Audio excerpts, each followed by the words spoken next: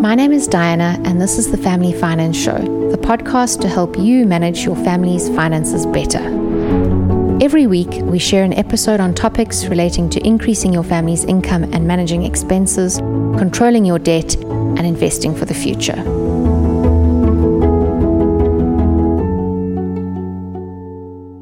Today, Warren and I are talking about saving for a university education for your children. Warren, before we talk about the different ways to save for and pay for the university education, I think the most important thing for people is to be clear about their goals. So you need to decide up front, do you want to pay for only the education component or the living expenses and laptops as well? Do you want to pay for an undergraduate degree or a postgraduate degree? Does your child want to go to a local or an overseas university? Will your child get a job to cover some expenses, or do you need to budget for an allowance? So all of these things need to be considered. And once you've decided what you want to do, then you're able to calculate roughly how much you need to save. You need that goal, and that's the number one and probably most important step. So among your clients, have you seen people make good and bad decisions about tertiary education for their children based on some of the options I gave above? What advice would you offer people? I think it's such a tricky topic because you're talking to parents who in almost every instance, I'm not going to say in all instances, always want to give their children the best they possibly can. They want to give them the best education and the biggest chance of succeeding. And so often what happens is that thought process overrides all other objectives. So, and I think, if they could, they'd send their children to Harvard, and the only reason they don't is because they can't afford it. And then they look at, what's the next best option I can go to? And I think that's a very natural, very human thing to do for any parent, and it's an admirable quality. But I think the starting point, and as you say, yes, you've got to set your goals, but unfortunately the goal is usually the best I possibly can give my children. And so, if for fun, you can go and do the calculation to see what it would cost to send your children to an overseas university, and you can do some affordability calculations to see whether you can afford to do that. And the answer is, it's probably going to be around about 1 to 1.2 million rand per year per child to be studying at a decent, not even a Stanford or a Harvard or Oxford or whatever overseas. It's going to be just a decent university.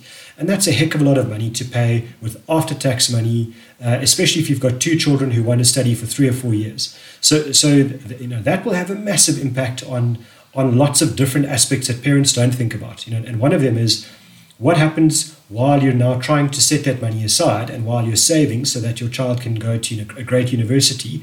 What compromises, what trade-offs are you making in the time before that? So let's say you've got a 5-year-old child and you say it's non-negotiable, my child's studying overseas. That means that in the time that you're now saving from the time the child is 5 to 18 or 19 years old, what pressure are you putting on the family? What compromises are being made now that might potentially actually be affecting your child?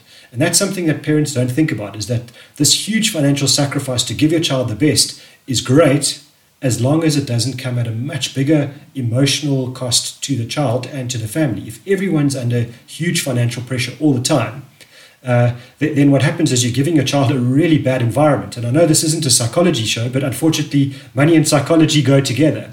And I think it's one of the things when I talk to parents is saying, just get the emotional balance right. I mean, if you want to give your child the best chance in life, one of the things is give them the least pressurized family life you can. And unfortunately, money plays a huge role in pressure. So yes, the starting point I think is to do a calculation, and I agree with that, and we'll get into that now. But firstly is just understand emotionally, what are you prepared to do as a family? What are the goals as a family? How will everyone be affected? Because there's no point in, for example, spending all of your money as parents on sending your child to university, and then you've got nothing. You've got no provision for retirement, no ability to look after yourself financially, because what happens then is your child becomes your financial plan. So the pressure that you're putting on your child now to succeed at that university that's so expensive, and they'll know it's expensive, and then to succeed in their first career and to be able to look after you, that pressure can be crushing. And I think that's the point, is not, you're possibly not giving your child a gift. What you're possibly doing is giving them an incredible burden. And so I think I would always start with that conversation. And to be realistic, I think that sometimes people are just not realistic about what they can afford.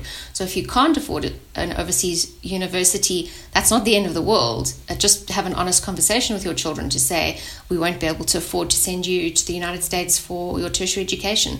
You can choose one of the great universities here in South Africa, and there definitely are some great ones here. Yeah, and I think, the other thing to think through is very few people in the world can send their children to university. This is not, we have such a fixation in South Africa about it must be university. You don't get a career if you don't go to university. And I think that to me, that's a dynamic that's starting to change. It's something we need to think about differently. Yes, a university is great if it's affordable for the family. And as you say, there's some fantastic South African universities. But at the same time, if your financial position is extremely constrained, does it have to be university? For example, can you send your child to learn how to do coding first? And can they become a productive income generating person as quickly as possible so that they can start to afford to educate themselves further with a great skill that makes them employable very quickly? And then they can build out their education on their own. I think too often nowadays we get stuck in the paradigm that we had when we were growing up. Everyone, where possible, our parents and our grandparents would have said, you have to go to university, And in the old days, you had to become a doctor or a lawyer or an accountant. Well, there's nothing wrong with those. Those are honorable professions, but potentially a data scientist is a much better thing to be nowadays. So I think you're right. We need to be realistic if we are parents talking about or thinking about our children, and don't default to what your generation's parents thought about. Potentially, there's many other ways to educate children nowadays. So I think that realism is really critical. And truthfully, if someone said to me, "What's the best skill to learn?" To me, it's something extremely practical. Something that you can do with your hands or with your brain, and that's transportable, that doesn't require a lot of capital. So I think a coder, a plumber, electrician, probably equally valuable. And in fact, to answer your question, a lot of my clients are now retired electricians, retired plumbers, retired people that had their own business, that used their hands, used their brains, didn't have university education, and in no way did they suffer because they became lifelong students. So I think as a parent, and I get funny looks when I say to the parents, look, think about teaching your child plumbing. If they're not the best academic around, and I find usually the response quite negative, and parents quite insulted by the fact that I'm telling their kids to become plumbers. But the same is around coding. There are lots of skills nowadays that are really practical. So to me, that's the starting point when we're talking about tertiary education. It's about a skill set that's needed to give your child the best chance in life in the beginning of their working career. And becoming a great philosopher is a wonderful goal, but that doesn't necessarily help you earn your first rand or your first dollar the day you finish school. And so I think to get that balance between being productive and being independent and having a skill set that's valuable is important. And so to me, I think that I would encourage parents, where possible, especially where they're financially constrained, to help their children get a skill that, and potentially we talk about gap years where kids don't go straight from school to university. So they could use that gap year to gain a skill, to gain a valuable skill that potentially could help them pay for their own university as well. If there's a financial burden on the family, which there will be. But I think the starting point is a lot of concern. To answer your question, I know I haven't really answered it yet, but when I talk to parents, especially parents that have a bit more capital, they are deeply concerned about their children's tertiary education in South Africa. I think the fees must fall movement. It's one of those things where we can understand the morals and the ethics behind that are really admirable and really good. But the concern for a lot of parents will be that how will universities afford to pay for all kids to be at that university, and what compromises will that do to the standard of education at universities? So it's not that there is an outcome now that parents believe that this is how it's going to be in the next 10 years, that it's going to be worse or it's going to be better. They don't know. And I think that that's a starting point around this. So that means that there are more parents looking at overseas universities because they're worried about the university standards in South Africa, potentially in the future, not now. And alternative to that is they're looking at more private universities in South Africa. And I think they're looking at what can private institutions do so that they can guarantee that their kids do get a university education. And I think the thing about a movement like Fees Must Fall is the protests that go around that where fellow students feel entitled to stop education for everybody until their demands are met is deeply disconcerting to parents. And that's parents across all economic groups, who look at this and say, well, we can't pay for our children to spend 2 or 3 extra years at university because there's all these protests, whatever the reason might be. We need to ensure that the money that we've got gets used as quickly as possible for the best benefit to our child. So those are the kinds of conversations I'm hearing from parents now around the future. And so yes, they're saving as much as they possibly can to give their children the best education they can. And unfortunately, a lot of the time, it's about where can we go, where can we send our children overseas. Interesting to get that perspective because we don't often see that perspective. So thanks for sharing that, Warren. And if we broaden the discussion, which I agree we should broaden the discussion to discuss tertiary rather than university, because perhaps it's better to learn coding or a skill. But that also costs some money. So if you want to save for some kind of tertiary qualification for your child, what's the best way to go about saving? And does it change depending on your time horizon? Like maybe your child's only got 3 years left of school compared to if you've just given birth. Obviously, if someone has just given birth, nobody wants to think of a tertiary education for their little baby, but that's probably the best time to start thinking and planning and saving for the future. I couldn't agree more. I think the earlier you start for your child, the better, because let's say, for example, we take that your illustration. So a child that's just been born and a child that's got 3 years of school left. The child that's got 3 years of school left, there is actually not much you can do. What you're going to have to do is actually put that money into the best interest earning money market account you can find, because your time frame is only 3 years before you start to need that money.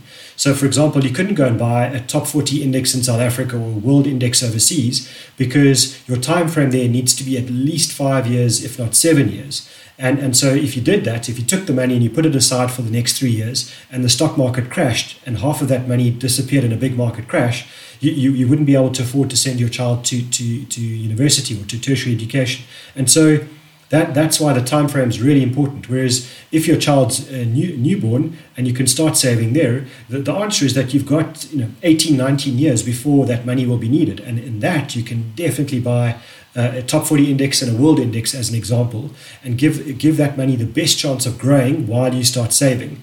And the longer you can save, and the more opportunity you give the money to grow, the better for the whole portfolio. And I think the time frame is really critical there, because the longer the time frame and the earlier you start, the more choices you have. Then suddenly an overseas education might not seem as unaffordable as it would be if you only had 3 years to save. So I think you're right.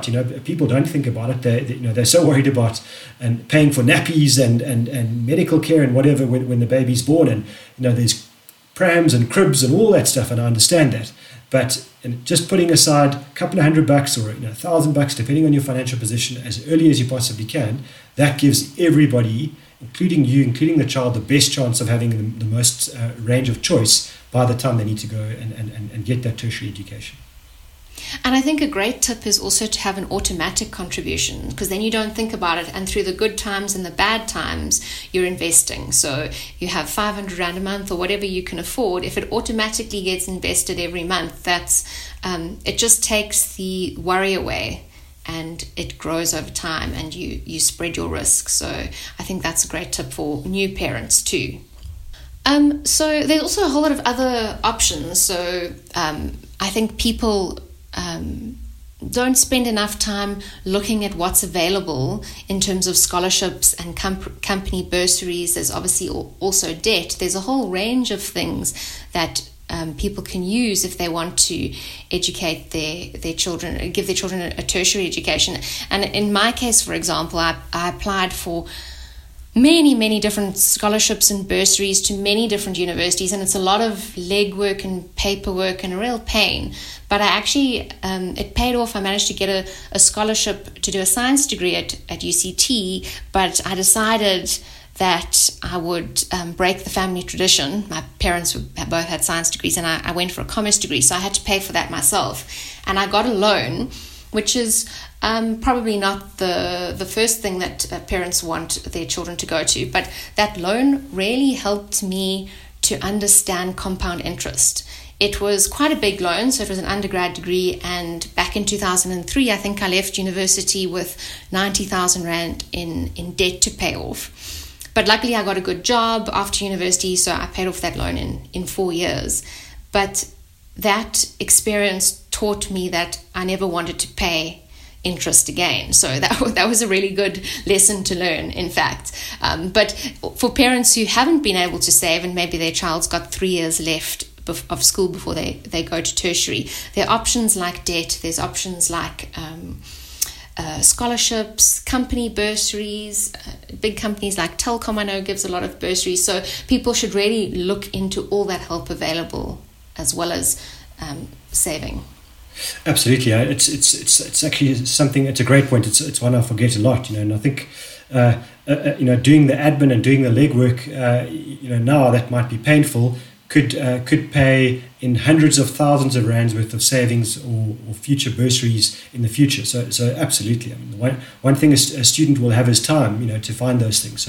So that's a great call. And the last question, Warren, just to wrap up, do you think it's better to do it yourself when it comes to university savings and investments, or to use a product that's specially designed for university saving? And are there any that you would recommend? No. so I must say it's one of my pet hates is big companies and often sell these things like an education plan or something like that, and all that is a normal product that's been packaged. It's got a different little label on the front. They've changed the cover, made it colorful, and it's got a whole emotional aspect attached to it, because parents obviously want to give their children the best. So what happens is they see education plan, they immediately and correctly would believe that, one would understand that they would believe that this is the best route for how they save for their children's education. And unfortunately, most of those are quite expensive, and most of them have some sort of a contract, and there's probably upfront fees and all that. So I really don't like those. I mean, to me, starting a simple index investment where you do, as you said, as you suggested, probably a debit order that runs into that simple index investment on a monthly basis would be low cost. It would give you nice diversification. And if you've got the debit order, there's a good bit of discipline there. And over time, you can start to build up that capital. The debate will be whether you do that in a tax-free savings account for the child as well. That's a possibility. If you don't, and you just do a normal index investment for yourself, or even just a normal unit trust, just know that when you start to draw the money out, there might be some capital gains tax that you have to pay. That's not the end of the world. That's a little bit of tax. But I think I would rather do something like that than some sort of an education plan or packaged savings plan, because I think the likelihood is you're going to pay lots of fees and not get the same benefit as a really simple index investment or unit trust. Thanks for your time today, Warren. Really appreciate it. Brilliant. Thank you. Thank you for listening. I hope you enjoyed this episode. Make sure you subscribe to the podcast to stay on the journey to improving your family's financial well-being.